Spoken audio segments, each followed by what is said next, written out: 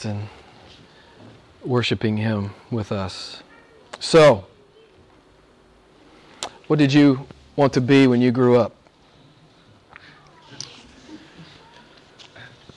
What did you dream about doing with your life? What did you dream that you might become? As we know, most of us have attained a certain age. We realize that some dreams come true, some dreams don't, some dreams change. We dream new dreams. We adjust our lives and we move on. But after thinking about the text this week, I wondered if there'd ever been a little girl anywhere in the world who dreamed of becoming a prostitute when she grew up. I grew up, as some of you know, in a very conservative part of the United States.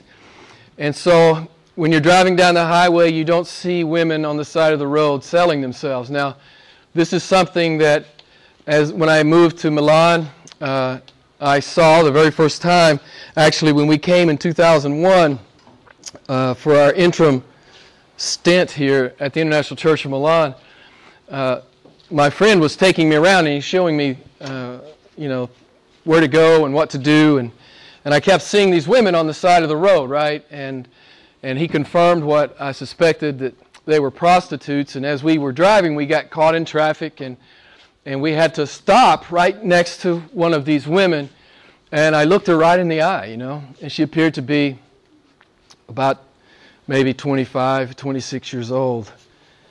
And I couldn't help but wonder, how did she end up here? Your heart breaks a little bit, and you wonder what set of circumstances came to bear on this girl's life that brought her to this place. I wondered, what does she think as she stands here? What does she feel as she stands there? And again, she had a dream as a little girl. And this was not it. This was not it. I wondered, how does a woman process this kind of physical defilement?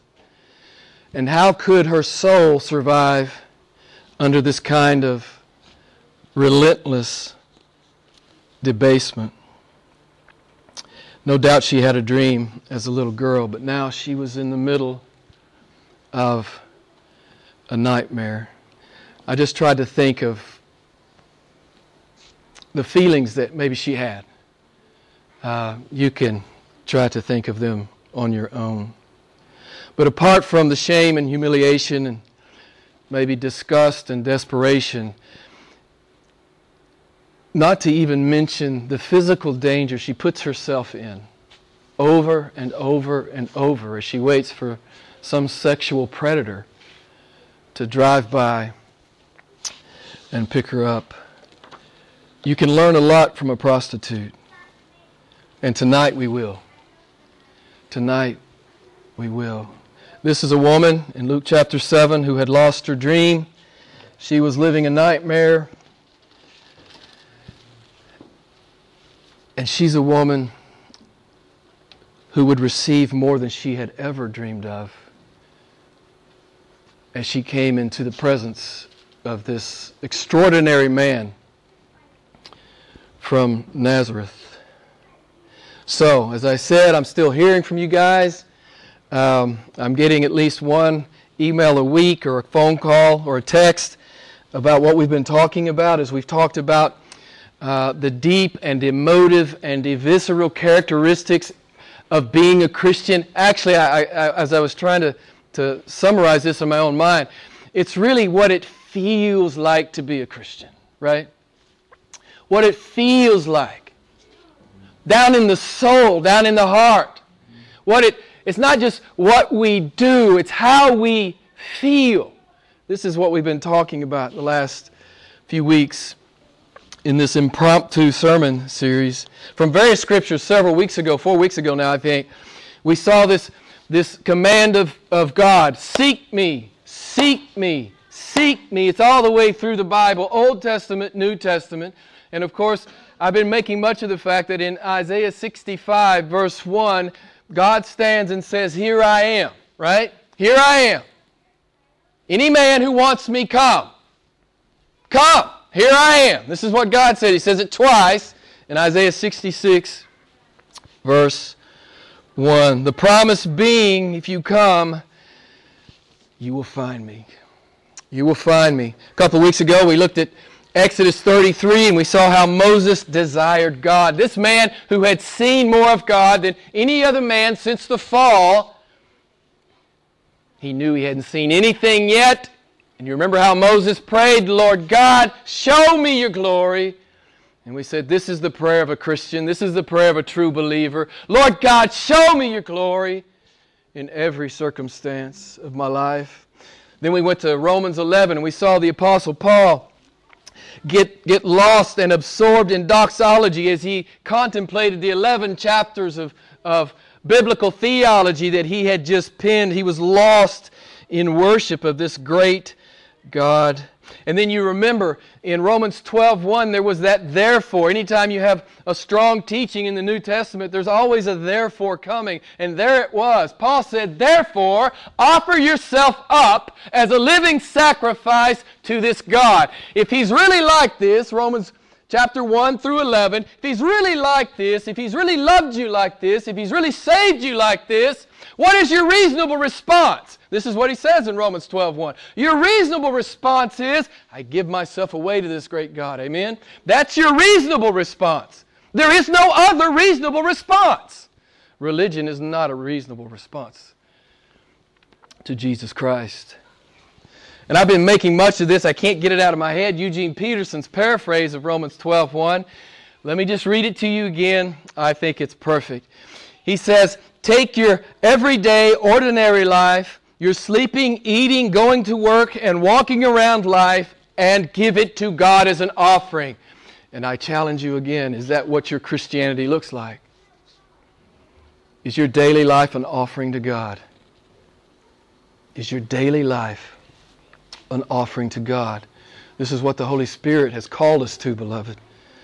This is what the Holy Spirit has called us to. Last week we were in Matthew 13 and we saw the root and the fruit of true conversion. Anybody remember what the root and fruit of true conversion is? Anyone? Matthew 13:44. Joy. From joy the man sold all that he had, that he might possess the treasure. Who is the treasure? Jesus Christ. He says, "I give up everything and anything if I could only have Christ." And the awesome thing about the biblical teaching is Jesus is the free gift. Amen? He's the free gift. But we happily surrender all that we are and all that we have that we might know Him, that we might serve Him and walk with Him and honor Him. Jesus became that man's treasure, that man's pleasure, and as we talked a lot about last week, that man's completion. I think that's really what the joy means here. You know, as we find out who we were made for, right? We find out why we were created. It's for Him. It's for Him. That sense of completion. And as we talked about last week, it's not always easy to go with Jesus. In fact, sometimes it's anything but easy. And it made me think of Susan's question to Mr. Beaver. I know I bring this up on occasion, but it's perfect in the Chronicles of Narnia. Do you guys remember when she heard that Aslan was a lion? Do you remember Susan's question to Mr. Beaver? Nobody remembers. There's a lot of theology here. She said, "Is he quite safe?" Anybody remember what Mr. Beaver said? "Safe? Of course he's not safe. He's a lion. But he's good." Beloved, it's not always safe to walk with Christ. All you have to do is read your Bible. All you have to do is know your church history. It's not always safe to walk with Christ, but it is always life. There's nothing better. As we talked about last week, if we lose everything in a temporal sense, we gain everything in an eternal sense. Do the math. Do the math. temporal sacrifice, eternal gain. Do the math, right? It's a no-lose proposition. It's a no-lose proposition. It's not always safe to go with the Lion of Judah. Daniel was delivered. Stephen was stoned. And people ask me, they say, well, will it go well for me if I go with Jesus? I say, I have no idea. In a temporal sense, I have no idea. Jesus doesn't answer those kinds of questions. He doesn't issue those kinds of guarantees. He just simply says, follow me. Follow me, he says. And it's what we saw last week, Matthew 13:44. The guy just wanted Jesus. Cost was not a concern for him. He had found the one for whom he had been created. The Apostle Paul says this perfectly in 2 Corinthians 4, and then I'm going to move on. You guys know this great text, 2 Corinthians 4:17 and 18. Paul says, for these momentary light afflictions are producing for us an eternal weight of glory far beyond all comparison, while we look not at the things which are seen, but at the things which are not seen. For the things which are seen are temporal, but the things which are not seen are eternal. We happily trade all that we own and all that we are in a temporal sense to inherit this God-granted inheritance that we have, this eternal and infinite inheritance that we have in Christ. So, born-again Christians are like the guy in Matthew 13:44, full of radically life-altering joy. Remember what we said last week? It's the kind of joy that sets you free. You're not afraid anymore. Your God is God. Your God is with you.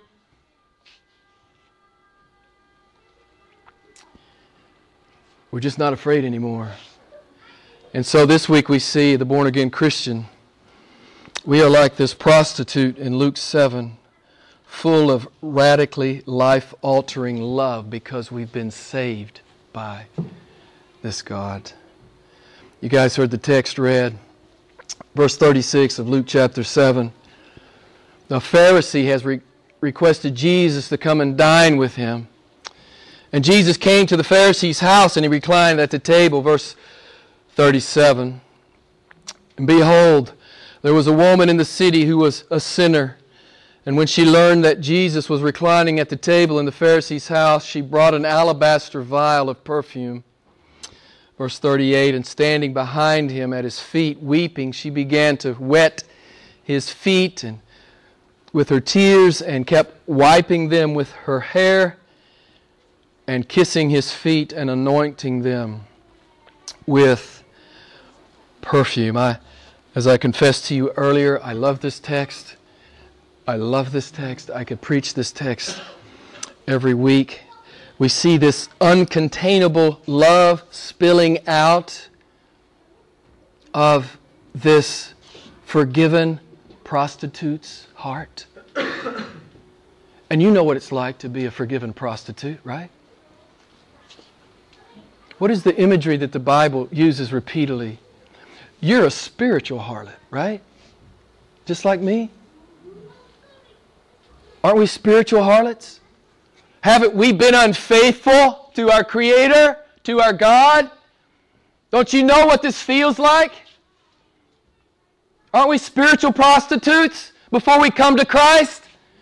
Aren't we giving that special part of ourselves away to some affection in this world? The affection that belongs to Him, haven't we given it to someone else or something else? Haven't we all played the harlot? Have you read your Bible? Every one of us is in this text.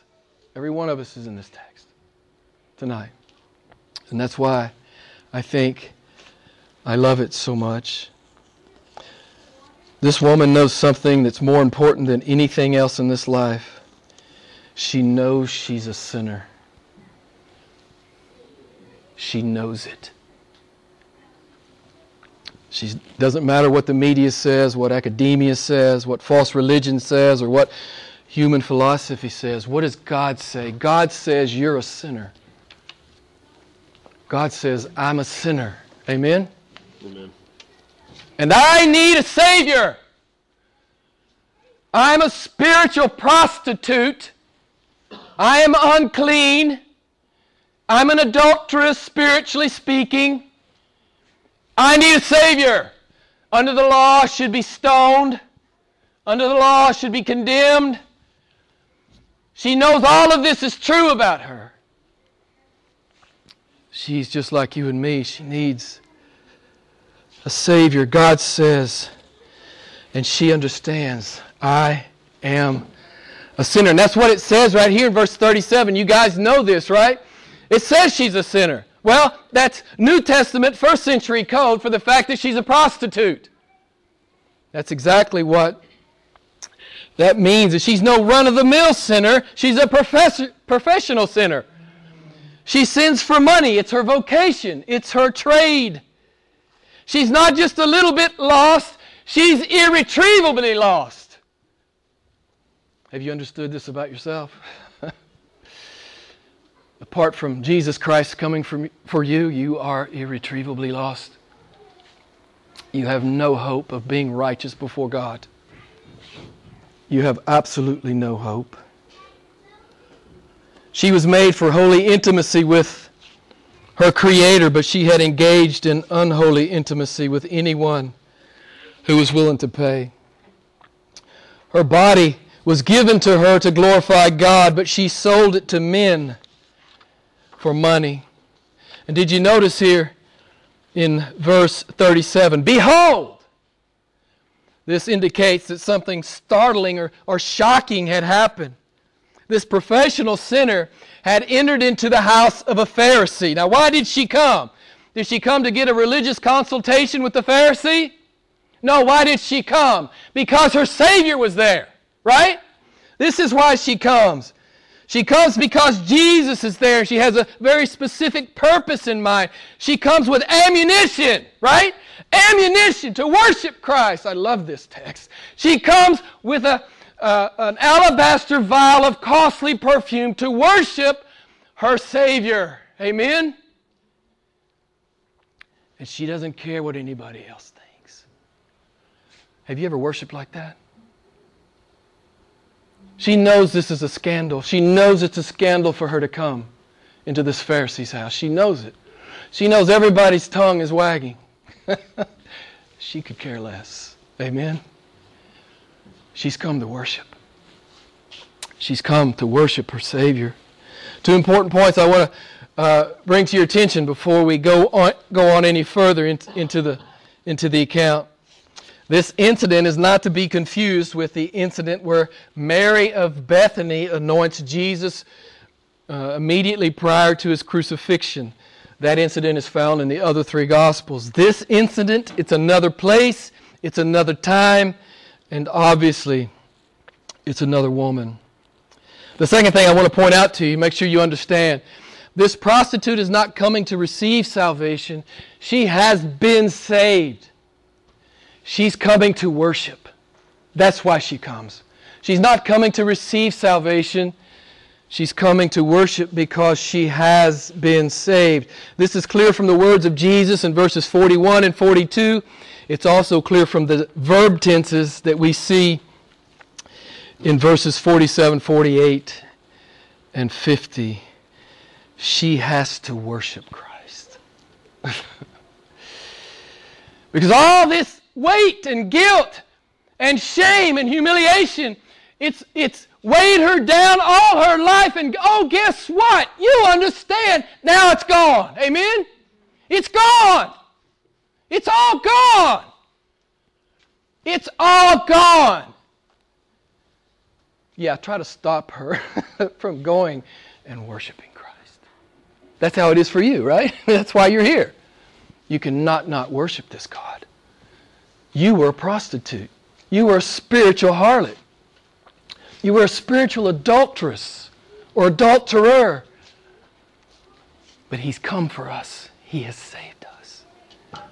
That's why we do this. That's why we come in here, right? To worship the Lord. To worship this awesome God. Now, it's not unusual in that day that when a person of renown would come to the local community, some dignitary, a local Pharisee, might ask him to come and have dinner with him. And it was normal that others in the community would come. They would not be invited to dine, but they would sit along the periphery of the dining hall, or they might stand by an open window so they could hear. They were just there for entertainment. They were just there for the teaching. They were just there for information. It was, like I said, when a dignitary came or someone of renown came into the community. So this is what's going on. There are people all around the outskirts of the walls of this room. The table's in the middle. It's a low table. You guys know how this is. And Jesus is reclining. His head is at the table and his feet are behind him. Okay? So that's the context. That is the setting. And this is where this professional sinner finds her Savior. And she just kind of walks up behind him. And again, his feet are out from the table. Verse 38 tells us, she begins to weep. And you can see it better in the original language because this word here that's translated wet, it gives the connotation of rain. She is raining down tears. This is no normal weeping. She is raining down enough water to wash his feet. This is a torrent. There's an emotional dam has broken for her. There he is, this one who took all my sin. And as Jesus said, her sins, which were many, they're all gone. She's clean. She's a chaste virgin bride. Amen? In Christ. And this emotional dam bursts. And she begins to weep. And the rain, the tears are raining down. And the text says that she begins to wipe his feet with her hair. This is something a Jewish woman never does. A Jewish woman never takes her hair down in public. Never takes her hair down in public. This again was another scandal, right? But she takes her hair down and she begins to wash and to wipe the feet of Jesus. And then she begins to kiss them. And again, you can see it better in the Greek. The meaning here is that she's kissing them over and over and over and over and again. In fact, one translation renders it, she was kissing fervently the feet of Jesus. This is no passive, heart dead, brain dead exercise. She is loving her Savior with all that she is and all that she has. And we see here too that she's anointing his feet. Verse 38, this is not cheap perfume. Cheap perfume did not come in alabaster vials. This may be the most valuable thing that she owns, and she pours it out on the feet of Jesus. And it's a parallel to what we talked about last week, Matthew 13:44. It's a perfect picture of the man who sold everything because he treasured Jesus so much. This is how she's worshiping him. She treasures him above all things. Money's no object here. As John Piper says, the American preacher John Piper, I've always loved this and I've never forgotten it. He says, in authentic worship, calculation goes out the window.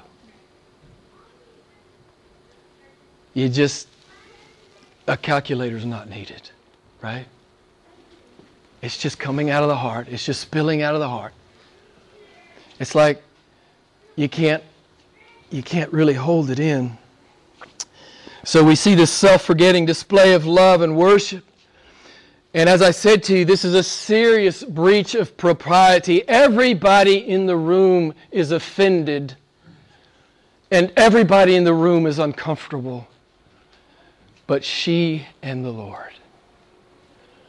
Everybody's hating this. But Jesus and this forgiven prostitute. It's like nobody else is there, as far as she's concerned.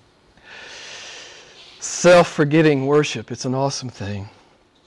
So, this is how born-again believers worship. This is how we worship. I think it's a beautiful thing. She knows, just like you know, you deserve condemnation. You deserve an eternal hell. It's what the Bible teaches. We deserve it.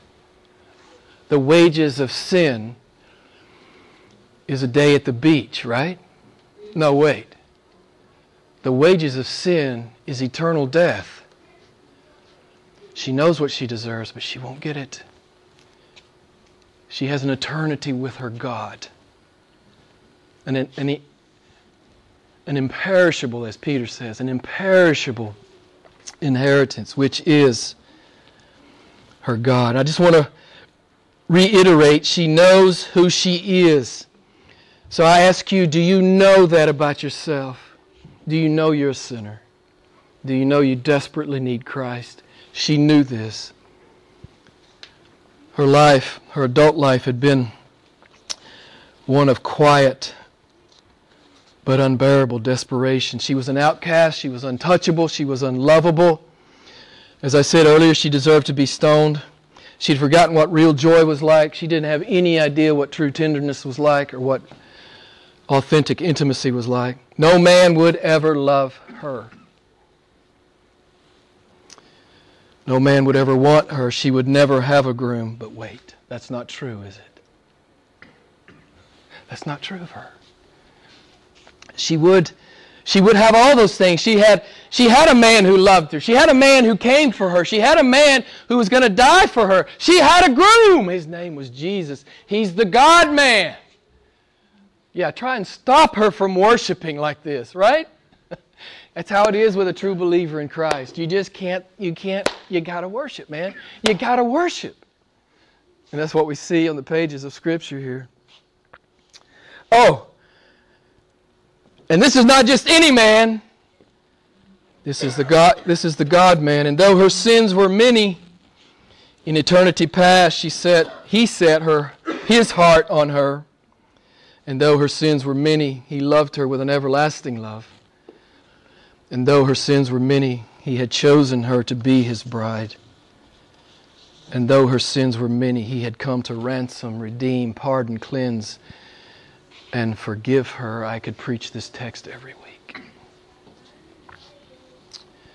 It's why she's in the Pharisee's house. She had come to love Jesus.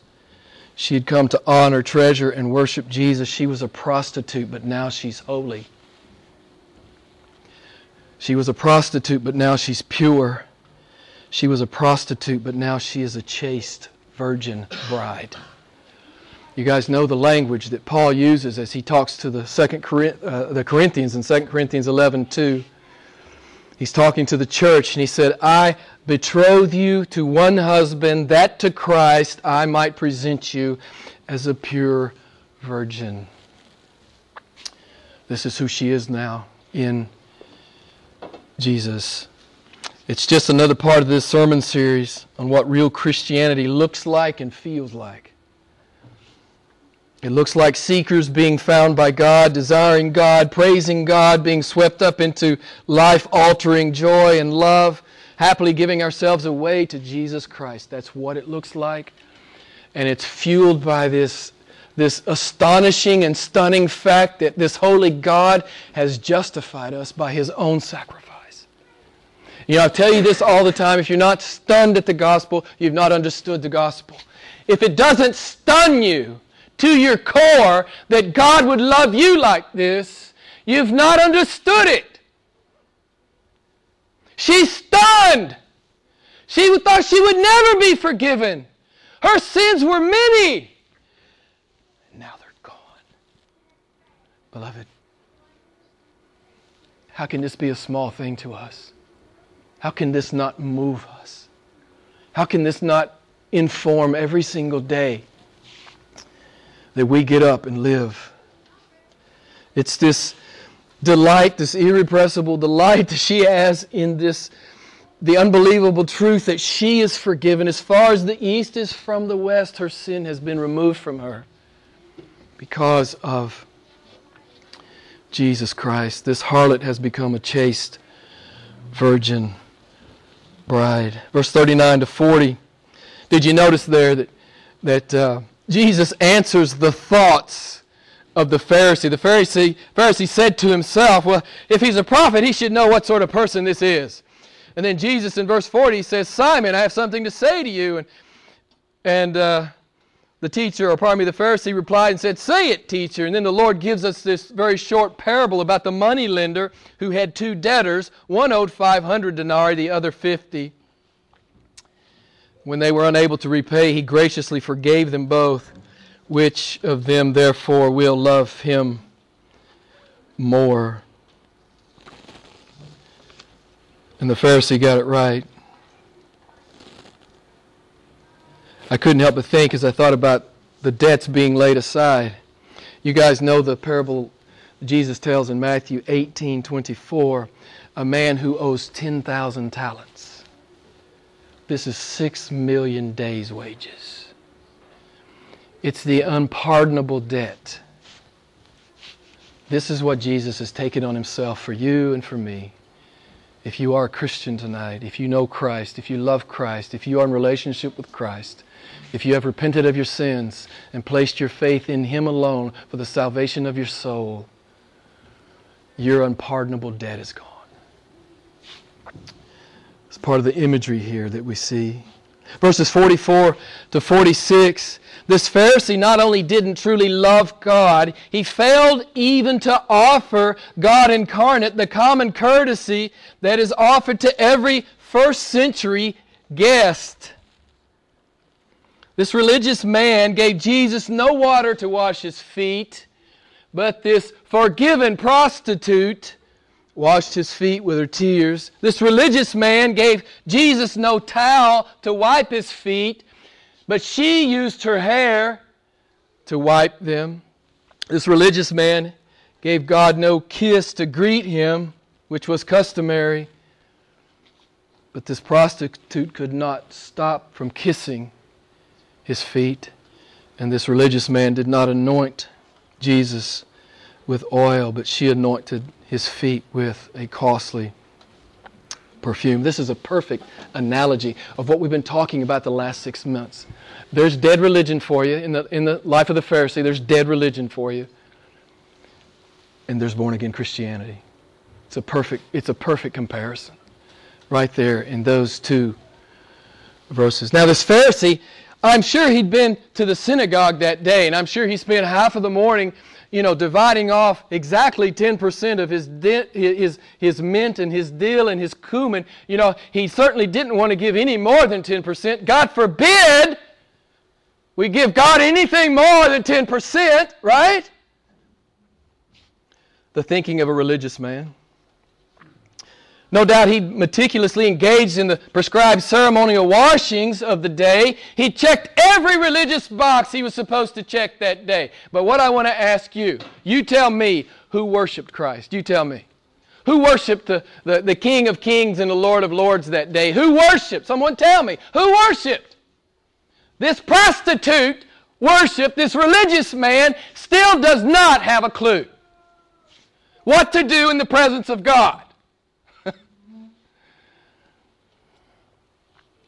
You say, well, Jim, he doesn't believe. Well, he should. There he stands. Or in this case, there he is, the reclining Messiah, who's fulfilled every prophecy and will fulfill every prophecy. He calls himself a Pharisee. He should know who's sitting in front of him. He's clueless. This prostitute, she's the theologian in the room. Okay?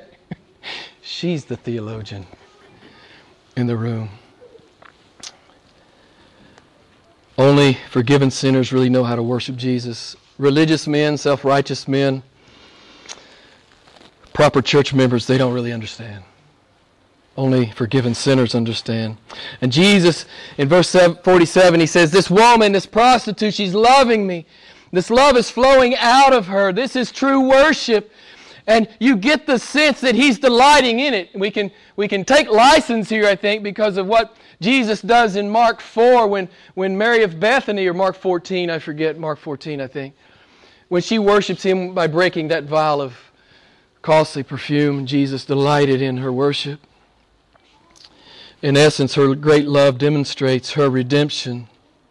Again, I want to point out to you here that the verb tenses here of the word forgiven in verses 47 and 48, it's the perfect tense. It means past action with continuing results. She has been saved.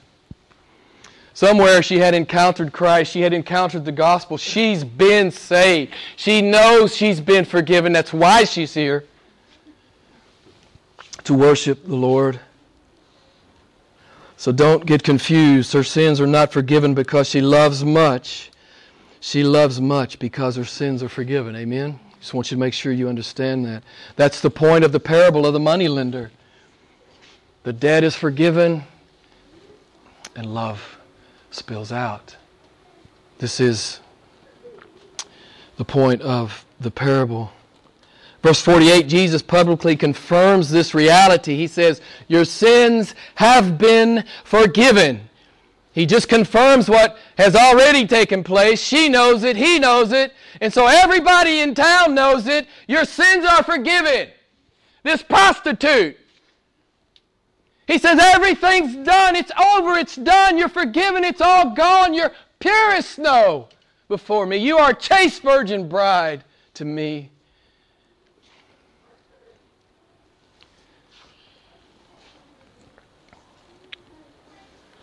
Jesus had every right to forgive her sins. Of course, there's a controversy here. There's always a controversy, right?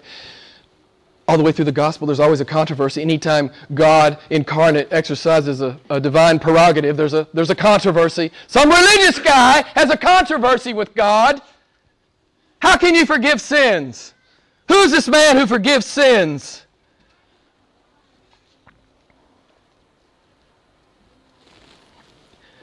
I was thinking about it, as I was looking at this text and thinking about it, it made me think of Romans 3. He has every right to forgive sins because He died. He spilled His blood. He is just and the justifier. He has every right. He has every right to forgive sins because He paid the price. You know, this is part of the parable, right?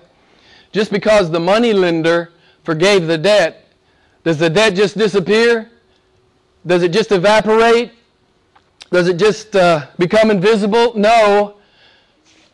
Jesus paid the debt, right? He had to bear my debt. My debt didn't just go away. He bore my debt. He bore your debt if you are a Christian tonight. It doesn't just simply go away. He takes it on Himself. It's an important thing for us to remember, beloved. Verse 49, again the controversy. Verse 50, Jesus says, your faith has saved you. I looked at the Greek word here. It means to be made whole. It means to be healed. It means to be rescued. Can you imagine what that means to this prostitute? If you're a Christian, you can't imagine it because God has done it in your life too. God has done it in your life. So we see this conspicuous display of love.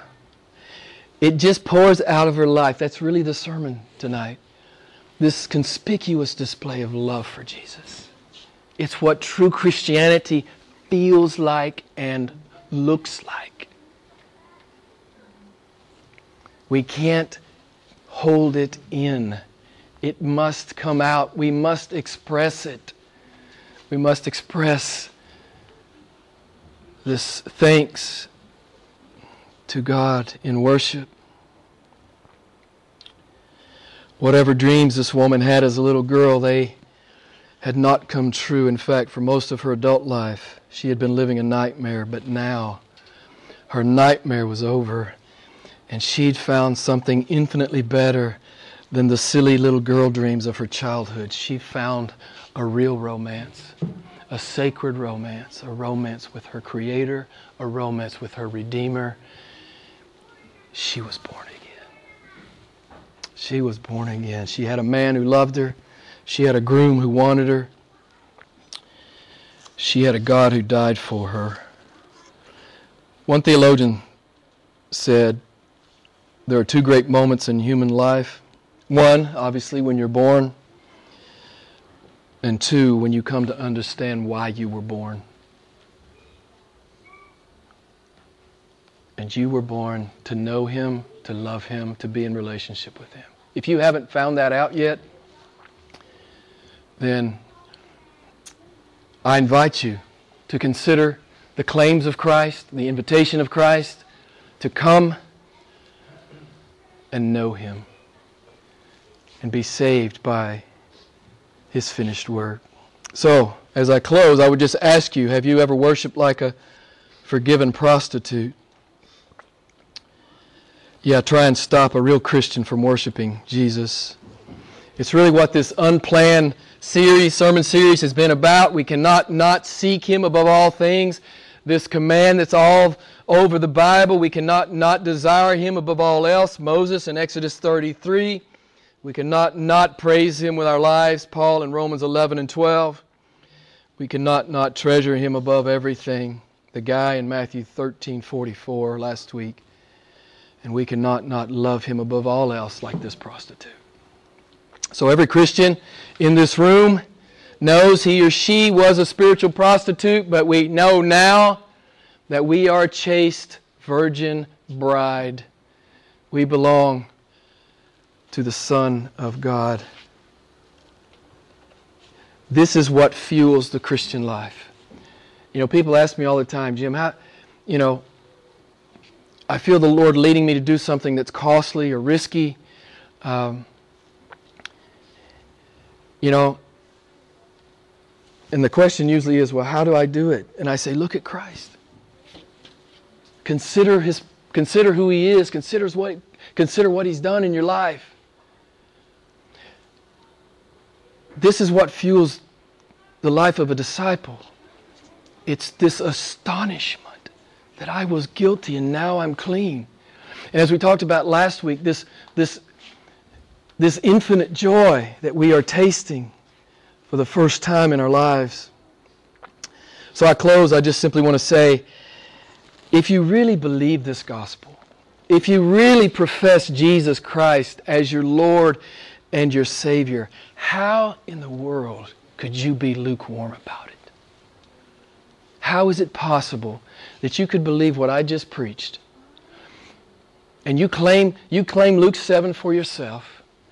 You were a spiritual harlot, but now you're a chaste virgin bride. How could you live that small? How can that not change every single day that you live? How can that not affect the way you speak? How can that not affect the way you love your spouse? How can that not affect the way you relate to your boss or your subordinates? How can it not affect the way you treat your neighbors? How can it not affect the way you treat the poor? How can it not affect the way you treat the body of Christ? Beloved, if you've met Him, everything's changed, and you understand. You understand who you were made for and why. And I'm just going to close. Some of you guys will know this great text, and I'm done. I'm going to close. I'm going to read to you Revelation 19:5 through 7. Revelation 19:5 through 7. John writes, "And a voice came from the throne saying, 'Give praise to our God, all you His bondservants, you who fear Him, the small and the great.' And I heard, as it were, the voice of a great multitude, and as the sound of many waters, and as the sound of mighty peals of thunder, saying, Hallelujah! For the Lord our God, the Almighty, reigns." Amen? Verse 7, "Let us rejoice and be glad and give the glory to Him, for the marriage of the Lamb has come, and His bride has made herself ready." Are you ready?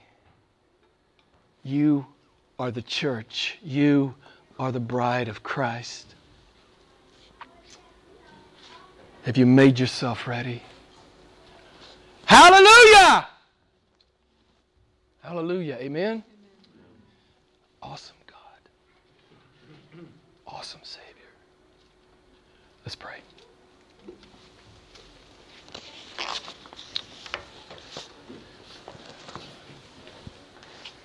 Lord, what a beautiful text. We see ourselves here. We see ourselves here. We know who we are. We know who we were. We were like this woman. But because you've loved us and you come for us and you died for us,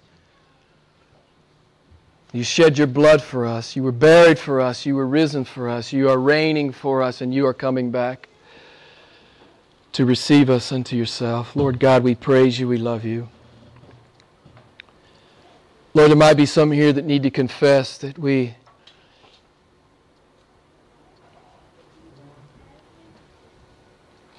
have been handling our Christianity in a very average and small way.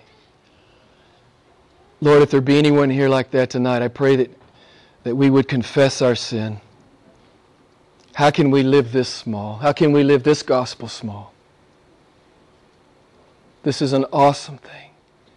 As far as the east is from the west, all my sin is gone. All my sin is gone. Lord, we praise you, we love you. We give all praise, glory, and honor to the matchless and mighty name of Jesus Christ, our Lord and Savior. All praise and glory to Him. Hallelujah. Amen.